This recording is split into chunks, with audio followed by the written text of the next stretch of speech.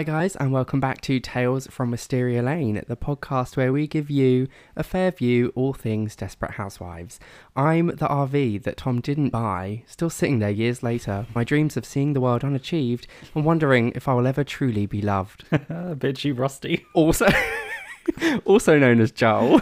C'est comme ça qu'un de bonjour en français, Billy Ray. What? Oh, it means, and this is how you say hello in French. In French. So today I will be giving the overview and Beat will be gracing us with the trivia for Season 5, Episode 7, What More Do I Need? So babe, do you have anything to start us off? I do. So, this episode was written by Matthew Berry and directed by Larry Shaw, and it first aired on the 9th of November 2008. The title, What More Do I Need, is taken from a song. It's the lyrics of a song in the Stephen Sondheim musical Saturday Night. And on this day, the number one song in America was Live Your Life by T.A. featuring Rihanna. And in the UK, it was still Heroes by the X Factor cast. Of course it was. Do you remember Live Your Life by T.A. featuring Rihanna? Just live your life, hey, way. It's a terrible song. It's not very good. It's not. And other than that, in this episode, we find out that Susan's least favourite word is panties. Who knew that having a least favourite word was even a thing? It is a thing. I was going to ask you in the episode what your least favourite word was. Oh, right. Well, did you want to do it then or now? We can do it now if you want to do it now. Sure. What's your least favourite word? My least favourite word is probably willy. I hate the word willy. I don't even like saying it. It's just, it's gross. It makes me feel gross saying it. It's not sexy. It's not a sexy word for it. No, but it's normally a word given to the organ by adults for children. Yeah. So. But what's your least favourite word? Do you have one? I don't think I've ever really thought about it. It's a very Susan thing. Because that's why a lot of people don't like the word, oh God, what's the word that they don't like? It's a C word? No, there's like a word that people don't... Moist? Yes, that's the one. People don't like moist. Or gash. A lot of people don't like the word gash. What's wrong with gash? I don't know, it's a vile word. So I can't believe you don't have a least favourite word. That really surprises me about you, actually. Well, I'll think about it and we can come back to it at the end if you want. Yes, because you're the kind of person that I think would be that critical about words. Yeah, that's true. That's true. Okay, so that's it. This episode aired 3 days before my 16th birthday. Yeah, it did. Yeah. Sweet 16. Sweet 16. What did you do on your 16th birthday? Do you know what? I don't even remember. That must feel like a long time ago. It really was. It's, going on 14 years. Yeah. Crazy.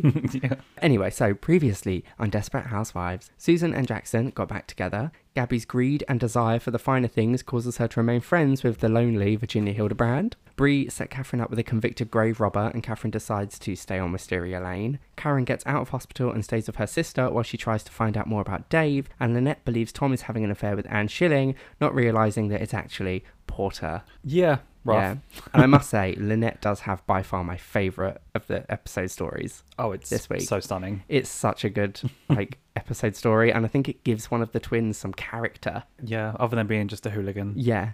So, Gabby and Carlos and the kids are hanging out with Virginia, living the life of luxury, and Virginia invites him to stay the weekend. Gabby agrees, but Carlos says no as they have Celia's birthday party coming up, but Gabby doesn't care because she's very quickly become used to this luxury lifestyle that she's been pushed back into. Yeah, instantly falling back into bad routines. Yes. Bad habits. Yeah. The scene's hilarious though, because you can hear kids playing and laughing, but those kids are not Juanita and Brumhilda. The ones that are laughing? Yeah, I don't know if it's the audio mixing, but those kids sound like they are in a different garden. They sound like they are far away, and that was not their voices. No, and Virginia comes in, she's like, I've missed the sound of children's laughter, but it's probably just the kids next door, girl. Girl, that is stock laughter. You could hear that on any show. Right, just keep the TV on. Speaking of paradise and luxury or whatever, this was so interesting that Gabby referred to this as Shangri-La, and I thought that was really odd because I was like, girl, it's just a pool and some margaritas. Is that really Shangri-La? Especially from Gabby, who, I mean, if we got a pool and margaritas, we would think it's like Shangri-La, but this is Gabby. Yeah, but she's not used to it. I just think that she's for getting... Gabby, her expectations have dropped significantly. Well, what do you expect? She's poor now. Yeah. But she's lounging around on a pool, or in a pool, should I say, and getting constant drinks thrown her way. Food cooked for her by professional chefs. What more could you ask for right now? In this economy, you take it where you can get it. It's pretty sick. So, not gonna lie. It is. Carlos believes basically that they need to keep professional distance, but Gabby is more than happy to be a friend to this lonely old woman. And then the butler comes back with Gabby's drink, and because she's in the middle of the pool, I feel like I just have to mention this moment. Yep. Because Gabby's in the middle of the pool, she's like, oh shoot, I can't get it. And so the butler has to go into the pool, fully clothed, to pass Gabby her margarita and take her old one. And I must say, Gabby's got wasteful since she's got back into the life of luxury. There was still half a margarita in that glass he took from her. Yeah, I hope they're getting paid well. They better be. Either that or the pride that this man takes in his work is impressive. Yes, that was dedication from that man. Yeah. Gabby wakes the girls up but finds them already awake, drawing on the walls. Yep. So Virginia tells Gabby that this will be the kids' room, so that's why they're allowed to decorate it how they see fit, basically for whenever they visit. And she brings up next weekend. Gabby kind of fobs it off, saying that her and Carlos have plans, but Virginia will be happy with just the girls, basically overriding Gabby's decision of no, like we can't come over next weekend, and going direct to the girls and being like, girls, what do you think? I hate when people do that. Yeah, I know, because now the mum kind of can't say no. She can. So it puts the mum in an uncomfortable situation if the mum clearly makes it very clear it's a no, but you still choose to go to the kids. Thanks, Mrs. Hildebrand. What did I say? Oh, thanks, Grandma. Yeah, it's really creepy. So she makes the kids call her grandma. And then Gabby freaks out, basically, and runs to pack, telling Carlos they're leaving as the old lady is a Fruit Loop and the Europe trip is off. It's a lot of money that she's offering, and she does have connections, but it's not worth it when she's playing these weird mind games on your kids. No. Carlos basically says he has to be careful as the old lady has a lot of pull at the country club. So they kind of have to go about distancing themselves from Virginia quite carefully. But you can't distance yourself carefully from crazy people. No, you really can't. So we cut to Celia's birthday party, and the party is lovely until Virginia turns up to give Celia her present, which is apparently to take her away in the middle of the party to buy a doll. And then she's all like, oh, it's fine, I'll wait on the porch until the party's over. Like, oh, girl, read the room, get a hint. Yeah. Take a hint. She's got no awareness, this little old lady. Absolutely no self-awareness. Gabby has basically run out of niceness and calls out Virginia for her creepy attitude, and we have a clip. I have tried to be nice, but I am running out of polite here, so I'm just gonna say, knock it off. I'm sorry. Knock off what? This whole creepy, clingy, I'm your grandma routine. But I've come to feel like a grandmother to the girls. In 3 days. That's the creepy part. What a hurtful thing to say. Especially given how generous I've been to your family. Yeah, too generous. It's like you're trying to buy us or something. Well, we're not for sale, so just back off. Who do you think you're talking to? You wicked, ungrateful girl. You're not the first greedy bitch who's tried to bleed me dry and then wash her hands of me. Okay, we're done here. Goodbye. So Carlos catches the end of that kind of conversation, and Virginia leaves without giving Carlos a chance to apologise, basically. Yeah. I mean, it was kind of a gag when she said, you greedy, ungrateful bitch. Yeah, right. Who knew? This old lady's got teeth. I was a bit like, oh. And those teeth.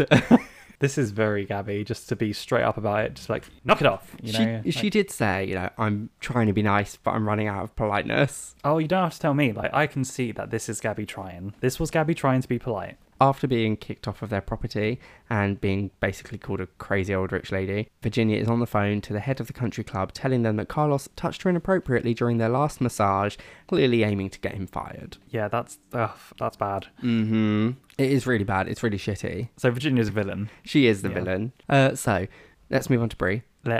So Brie and Orson are questioning an employee who they believe to have stolen money from them. He denies it, but they pull out the receipts, basically, and fire him, demanding their money back, but he spent it on drugs. But who is this guy? We've never met him before. I didn't even realise they had any other employees other than Catherine. Nor did I. I thought they must do, but we've never seen anyone, so it's just like a day player who comes in for literally one scene. But there you go. Orson has hired a new girl to replace their thief with a recommendation from the FBI and a Mormon daddy. And then Brie congratulates Orson on the trustworthy hire. But I thought that was weird. It's, Brie, I've got good news. I work under you, but somehow thought it would be okay for me to hire someone for your company. But he doesn't work under her now. They're partners. I thought that he started as not a partner, and then until Brie said that he could be partner. Until Catherine. Yeah. Said that he could be partner. Has she? We've not actively seen it, but considering that in the scene when Brie is firing Charlie, she refers to Orson as her partner. I think it's because Orson has really been pulling his weight. He brought in that account for 80 people. Yeah. He did all of the work last episode, which pissed off Catherine, but clearly was wonderful for Brie. So, yeah, I'm going to assume that that's the reason why he has been made partner off screen. But the problem is it was off screen. Considering it was a big issue, they've resolved it off screen. Yeah, yeah. And it doesn't feel right, but oh well. So, at this good news of the new trustworthy hire and the great review in the Christian magazine, they get horny and have sex in the kitchen. Oh, they really do. They really do. Where food's prepared. It sounded really awkward as well. Why? Sex on a table is not comfortable. I know, it was just the words and stuff. Just like, oh god, my head, grab me an oven mitt. Well, yeah, because that's what's going to be close by to cushion her head. Why is this awkward? It's just funny when, I don't know, during a sex scene you hear them be all real about it. Because you're conditioned from sex scenes in other shows. Yeah, but I actually appreciated this because B says in sex scenes on other shows, they really hype it up and sort of over dramatize it and make it this big romantic thing. And let's face it, guys, we all know sex 99% of the time is not romantic. Yeah, they're kind of leaving out the mishaps and, the bonks of the head. The mishaps, the awkward positioning, the cramps you get when you're trying to, you've been in positions for too long. Like, sex is not, half the time it's not romantic. The act itself is romantic, but the actual doing of the sex is not romantic. It's clunky and it's weirdly awkward. Yeah, don't let shows like, I don't know, what's a very sex-heavy show? Don't let shows like Elite fool you into thinking that it's some kind of way. Yeah, I'm assuming. Yeah, and Skins. Skins Skins is a very sex-heavy show, isn't it? So. Yeah, good point. I don't remember. So, yeah, Catherine cuts out of work early, which actually is a big old change from the other episode when she was forced to cut out work early and she was miserable about it. Yep. She walks past Andrew, who comes in to talk to his mum and Orson, and apparently the guy they fired is now blackmailing them because he stole the surveillance tape, which has the recording of Brie and Orson getting messy in the kitchen. Yeah, well, proposedly. Yeah. Orson looks a little proud or amused when he hears about the sex tape thing. Oh, men. I don't know. I think he's probably like, oh, I'm on a sex tape. That's because the outcome of this sex tape getting leaked is going to be very different for them. Yeah. For Brie, her reputation will be destroyed. And for Orson, he'd be the guy that boinked that hot woman in the kitchen. Yeah. He'll forever be like the bad guy. The notoriety he gets in comparison to the completely different type of notoriety Brie would get. Yeah. Double standards. Yeah. So it turns out that Brie turned the camera off, but Orson turned it on. Yeah. So they kind of cancelled each other out. Or vice versa. Yeah. So Charlie wants 2K for it, or he's posting it onto YouTube. So Brie begs for old Andrew to make a return to get the tape back by any means necessary. That was great. Forget everything I've ever taught you. Everything about laws and godly behaviour. Just get the tape at any means necessary. Fierce. I mean, if I was Andrew, I'd be like, Mum, it really doesn't matter. It's not going to stay on YouTube for very long. Yeah, but it would tarnish her reputation a bit, especially with her brand. Yeah, true. So I see where she's coming from. Yeah, they'd take those 4 halos away from Brie in a second. Right? Oh my god, they gave me devil horns. My reputation's ruined. I've got 5 devil horns now. Yeah. So Andrew manages to get the tape, but before they destroy it, he assures them that they need to watch it as well. It turns out it's not Brie and Orson on the tape. It's Catherine and Mike. Yeah. And so begins the storyline of Catherine and Mike. I wonder how long they watched that tape for. I'd watch it to completion. Literally to completion. That's so bad. I would. I mean, especially if how long has Andrew been keeping hold of that tape? How many times has Andrew watched that tape? I don't know, but Probably Andrew not. definitely knows Mike's butt. Yeah. He'd recognise it in a lineup. Now he would. Anyway. So Brie pops by Catherine's to give her the copy of the tape, and she's mortified, calling herself a demented slut. But is she mortified? She's Or like, is she just saying it? Oh my god, where food's prepared. What kind of demented slut would do that? Yeah. Catherine's fun when she's had sex. Just saying. Yeah, sexually satisfied Catherine is so much fun to be around. I don't hate the storyline. I just don't. I know you do, but I just absolutely don't. hate the storyline. It gives me I've said this already to you, it gives me very Rachel and Joey and Friends. The thing, Brie does rightly say, Susan's your friend who you've known the longest. divorced? Do you know what you're doing? Blah, blah, blah. And it is quite a nuanced situation, isn't it? Because, the divorce was hard for Susan. We know that she clearly still likes Mike, so that's going to get messy. But from Catherine's perspective, Susan is the one who initiated the divorce. And Catherine's been lonely for a long time, as she says. So she's only just starting to open up and have fun again with Mike. So it's clearly good for her. We can see it's good for her. So I guess the messy thing is that she's not telling Susan, really, isn't it? I think if she just goes to Susan about it and doesn't let Susan find out in her own way, this situation could be handled well. Brie is very correct when she says, we're women, we don't do that. Because although there's this whole trope of women going after other women's things, in this instance, yes, Susan and Mike aren't together. So Mike is open and free to see whoever he wants. But as Susan's best friend, Catherine has an obligation to tell Susan before anything gets too serious with Mike, because it's about respect. That's what I'm saying. Do you reckon if she would just talk to Susan about it, it could stop a lot of these problems in its tracks? Absolutely. But that's not going to happen because this is Desperate Housewives. No, right. Because Susan would not be blindsided in the end, and she would be able to come to terms with it in her own way and speak to Catherine about it. But instead, they're sneaking around and not telling anyone. If I was Susan, when I find this out, because let's face it, it's Desperate Housewives, Susan is going to find out. Yeah, probably next episode. Yeah, I would be royally pissed at Catherine. Yeah, it's going to be so messy. I can't wait. This is so juicy. So Susan is out at dinner with Jackson on their second first date, and Susan confirms that they won't be having sex for the first 4 dates. Basically, Susan wants to spend time getting to know each other before they start having sex again, because now she's going into this relationship with a fresh mind. Yeah, we're starting again. We're starting the relationship again, so no sex until date 4, because that's her rule, and she hates the word panties. It's weird because they already know about each other, so they're just playing out kind of like a fantasy. They're going through the motions. Sort of, but also... But if Susan says no sex until date 4, then that's what it is, mate. That is what it is. But also, I kind of don't think it is a fantasy, because they were just sort of fuck buddies. So there will be limited knowledge of what they have of each other when they get down to it. Yeah, so this is fleshing it out. You'll never know everything. No. So it's kind of cute. It fleshes it out. Basically, Susan asks what one thing that she doesn't know, and Jackson says that he's like a proper painter, not just like a house painter. He does like actual paintings. He's not a painter, he's an artist. Yes, yes.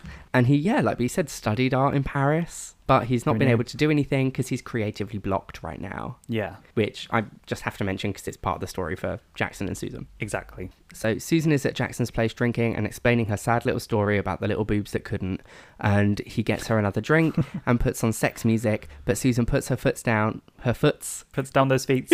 Yeah. She puts down her little footsies and explains that they're supposed to be getting to know each other and not playing sex music. Yeah, love that she called that out. She loves to call things out. She really does. Oh, but this scene, Jackson is so pathetic. He really is pathetic. The pleading is really pathetic, and he's really unlikable when he does it. Yeah, he doesn't come across as very good in this scene. He doesn't come across as a respectable man. Right, it's only your second date in the fantasy, so have some respect, mate. Be a gentleman.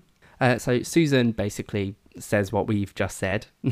Yeah, and she does actually, yeah. She ends the date and leaves. You know what? No, I am going to leave.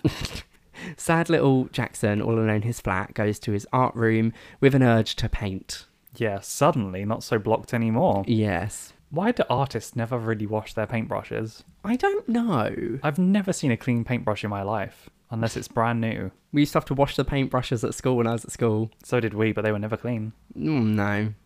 Hilarious. So Jackson and Susan are ending their third date, and she is drunkenly giving Jackson a pop quiz on her life before telling him that the rule is out the window and it's sex time. Yeah. But Jackson's no longer interested, and he leaves, giving Susan a forehead kiss. Yeah, I'm really glad that he didn't take advantage of drunk Susan. Me too, but Susan was a little pissed and confused. She was there like, the forehead?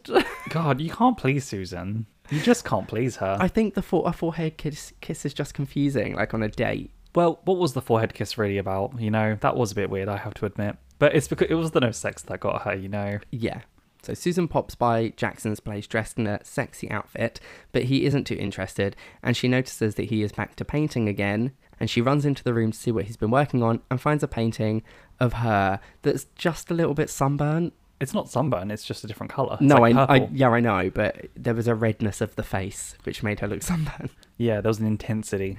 Yes. That was intense. The painting of Susan really seems to trigger her, as it's a specific look In a good of way. hers. Yeah. Yeah. And Jackson opens up about just how much he knows Susan, and she poses naked for him to, like, so he can finish painting her hands. Yeah, pretty much. But yeah, the moment where she sees the painting of herself, and he's clearly captured a moment that only she thinks that she knows about herself. It's so intimate, and I think that's really great. Yeah, no, I think it is a really nice moment, which I proves... think we all get to that moment in a relationship, and you're like, oh, this is real. Yeah, and it proves that he is paying attention. So let's go to my favourite story, which is Ms. Scarvo. Yes, let's do it. So we start the episode basically where we left off of the end of last episode, which is the same night.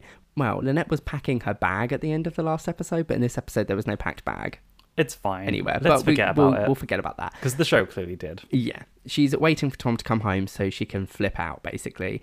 Tom lies and she calls him out, telling him what she saw. And Tom doesn't realise she believes it's him screwing Anne. And so he laughs it off, telling Lynette that he didn't bring her in on it and why. And then it confuses Lynette. It's a great opening. The misunderstanding is hilarious. It's a whole comedy skit. This Right. whole opening is just a comedic skit. Yeah, she's like, you're busted. And he's like, oh, well, it's not the first time it's happened and it won't be the last. She's like, excuse me? Boys will be boys, Lynette. She's just like, what? Oh, I need to sit down. Oh, eventually, conversation has a flow, and they realise that they're not on the same flight. And Porter enters to a very disturbed Lynette and a shocked Tom, because it all comes out that it's Porter that's having the affair with Anne Schilling. Yeah, so Lynette's like, I saw Anne Schilling, and Tom's like, it was our son, and they put the dots together. Yeah. And they're like, it's your best friend's mum, so it's quite shocking. Yeah, when she's like, you're having sex with your best friend's mother? And Tom's like, yeah, go on, mate. I'm just joking. Surprisingly, he's not. No, he's not. Even Tom's shocked. Lynette tells Porter that he is to call Mrs. Schilling right now and end it, but Porter isn't interested in stopping their relationship. Which shocks everyone because they're like, oh, it's relationship word, is it? They DTR'd. Apparently, Anne's husband is very abusive, and if he found out, then he would kill Anne, but Lynette doesn't really seem to care about that, and Porter eventually agrees to call and end it as long as his parents promise to say nothing about this. And if he finds out they did, he'll leave and never return. Yeah, I mean, it's a terrible thing to hear, but at what point are you like, do I care? You're my son and she's sleeping with you and you're underage and she's a predator. I loved that Lynette was like, you've put her in a very bad position then, haven't you? Yeah, turning that round on him. Right. Parent moment. So Lynette is at what I'm assuming is a PTA meeting. It does seem like, it seems a bit PTA, doesn't it? Yeah, it seemed very school library. They're talking about school things. So I'm assuming it's bad mums now we've entered. And she's throwing daggers at Anne, who's giving a speech about parents watching over their kids to ensure they don't get in trouble. Hilarious. Lynette clearly can't listen to the rest of the speech and she storms out. The and hypocrisy of it. who knows what kind of trouble they'll get themselves into. God, get some perspective, woman. In the toilet, she unfortunately bumps into Anne. She's there like hoping that she never has to see this woman. Or is it unfortunate for Anne to have to bump into Lynette right now? I mean, it's unfortunate for both of them, really. I think Lynette's like, son of a bitch, I just can't catch a break. So Anne tries to like have a nice conversation with Lynette. Like, she's got no idea that this woman knows. So she's like, how's the family? Oh, don't even, lady. Lynette can't hold her anger in anymore and she attacks Anne in the middle of a toilet. I think that's, the opening is the funniest scene in the episode, but that's got to be the second funniest for me. She just attacks her in a toilet. Just seeing Lynette shove her into that metal paper towel dispenser was so... Yeah. Just because Anne Schilling was so dramatic about like, She like completely like falls into the wall and she's like, Lynette, ah. I mean, kudos to the actor. She throws herself into it. She does. Whoever is Anne Schilling, you get chef's kiss for your acting performance because you're fantastic. So Anne apologises and tells Lynette that she loves Porter, which is, again, too much for Lynette to take, and she tells Anne never to touch her son again or she'll find out just how much she loves him. Well, yeah, I mean... Touch my son again and I'll show you how much I love you, Anne. Well, you really shouldn't have said you loved Porter because it doesn't help, does it? No, it really doesn't. Just apologise and leave, lady. So Porter meets Anne out in a public place and she's freaking out because she's pregnant. Right in front of the kids' park. Right, why is it like the place to go to is always the kids' park? It happened in season 1 with Noah and Mike. It's on purpose because she's manipulative and she wants to scare him a little bit. Yeah. It also, I think, instigates the next conversation with Lynette and Porter. Yep. Which I think is actually a really beautiful scene until Lynette kind of ruins it at the end. So Lynette comes into Porter's room to explain to him that she understands how he feels, but this isn't real love and one day he'll meet someone who wants the same things. and at the same time and all that sort of stuff because of the big age gap.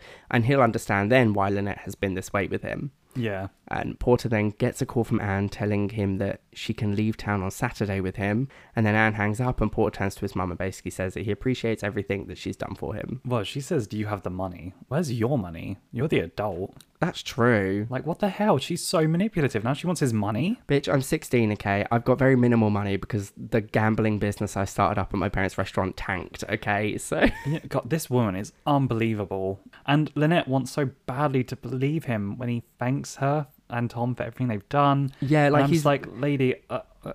he's really sweet about it and he's like, oh, like, I understand now. I think it's because he now thinks he's having a child and so he's become a parent He also... in this situation. And so he's looking at things a little differently. It sounded like a goodbye. Or at It least did. it sounded like something was wrong. But she's so overcome by the fact that he just thanked them that she doesn't seem to see it. Yeah, like was sad. she was so not expecting him to suddenly be like, no, I understand and thank you for being this way, that she completely ignores every other sign. And she's like, great, I'll see you downstairs. Because she really expected the worst. Yeah. And then she got this. But, I mean, I would have called the police on that woman already.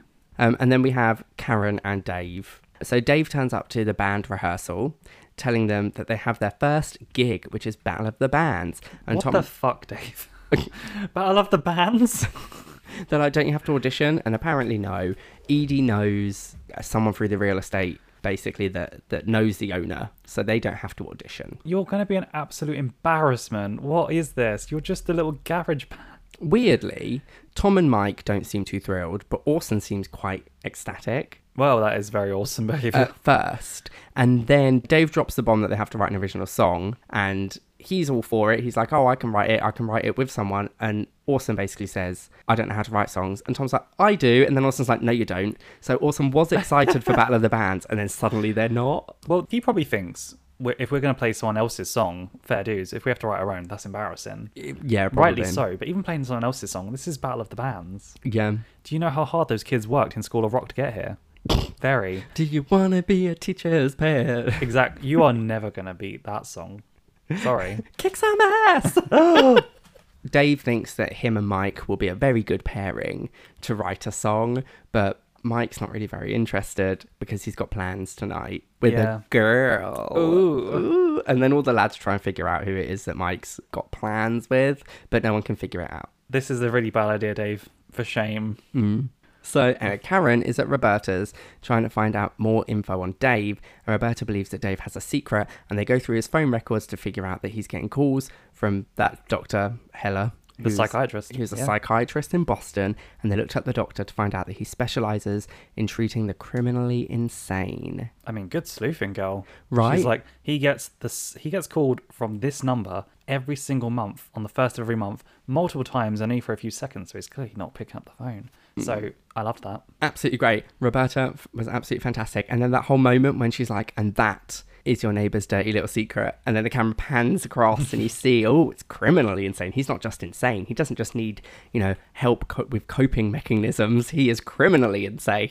Exactly. So Karen and Roberta are trying to get some info on Dave from Dr. Hellier, but they aren't doing too well. They're doing terribly. He claims not to know a Dave Williams, and eventually Roberta stops the acting and is just straight up with him, telling him that Dave's freaking people out in Fairview, which seems to be interesting information to him, and then he scares them off by telling them that he'll be calling the police. Yeah, because it's illegal what they're doing. But the fact that Karen messed up, and then she grabbed the phone from Karen and then thought of a name right there and then, Lindsay Thorne. Yeah, because Karen doesn't have any subtlety at all. No. Roberta's like, be subtle. She's like, okay, I got this.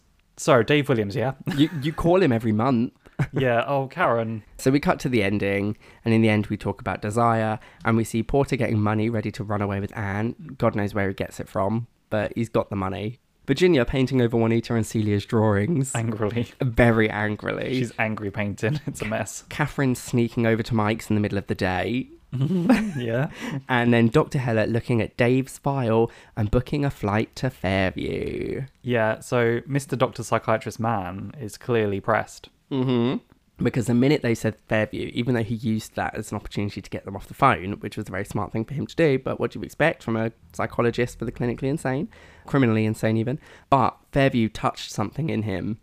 He felt the feels for Fairview, and he was like, oh, Fairview means something. Well, who What else does is this in mean? Fairview? Yeah. Who else is in Fairview that he could have talked about? So- A possible brother killer? That, a possible brother killer. But that is the end of the episode. Okay, so let's move on to Joel's gayest and straightest moments of the episode. So Joel, what do you have for the gayest moment? So my award for gayest moment.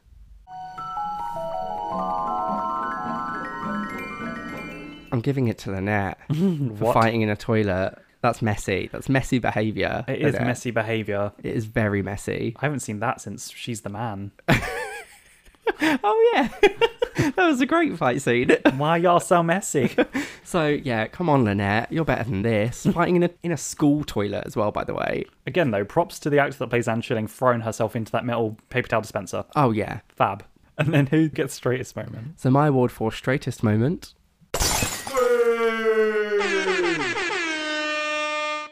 goes to Susan, because in this episode she gave me very you up energy. During the third date? No, during the fourth date, when she walks into Jackson's uninvited, I might like to add, she just rocks up to Jackson's Can with that the count as a coat. fourth date? No, it doesn't count as a fourth date, but Susan counted it as a fourth date. Oh, okay. It gives very you up energy, because this is the second time in like 2 episodes where Susan has just walked to Jackson's place uninvited with the intention of doing something. The first time You'd there think- was an unsuspecting woman in the shower, Yeah. and this time she just turned up for sex. Gives very you up energy to me. You'd think she'd have learnt from that after the drive-by shampooing. Yeah. So yeah, I'm But, sorry, Susan, but it's just you can't just rock up to someone's house expecting sex. Well, she is very laddie this season. So. So now we move on to B's awards for best and worst parent. So B, who do you have for the best parent of the episode? So my award for Best parent of the episode. I gave it to Gabby for getting her kids away from that creepy, manipulative old woman. Yep. So I couldn't think of anyone else, really. I mean, it could have gone to Lynette. Well, I would have given it to Lynette if she maybe called the police on that woman to stop what was happening at the end of the episode, but she didn't. Yeah, going meme. Okay, so who do you have for the worst parent of the episode? My award for... Worst parent of the episode. I'm sorry, but I guess Brie for telling her son to do whatever violent means are necessary to retrieve a sex tape. What? I didn't have much to go on. No. Surprisingly, because normally I struggle with the best parent. So that was season 5, episode 7. What more do I need? Before Well- we end, I think I should think of my least favourite word. Oh, yeah. It's phlegm. I do think that Willy is rather terrible, but I Oh. feel like I can't use that now. Yeah. Also, I would like to add the word gobby to my worst words. Gobby. I hate the word gobby. Have I ruined that for you? I'm adding that to my worst words. The word gobby is vile. Let's just go with endgame. It's more of a term. It is more of a term. You are correct. It's more of a term than a word, but let's go with that because there's nothing cringier than when someone in a show says, we're endgame. We're endgame, Archie. Yeah. That'll do. Okay, we'll accept that. Endgame. So, that was season 5, episode 7. What more do I need?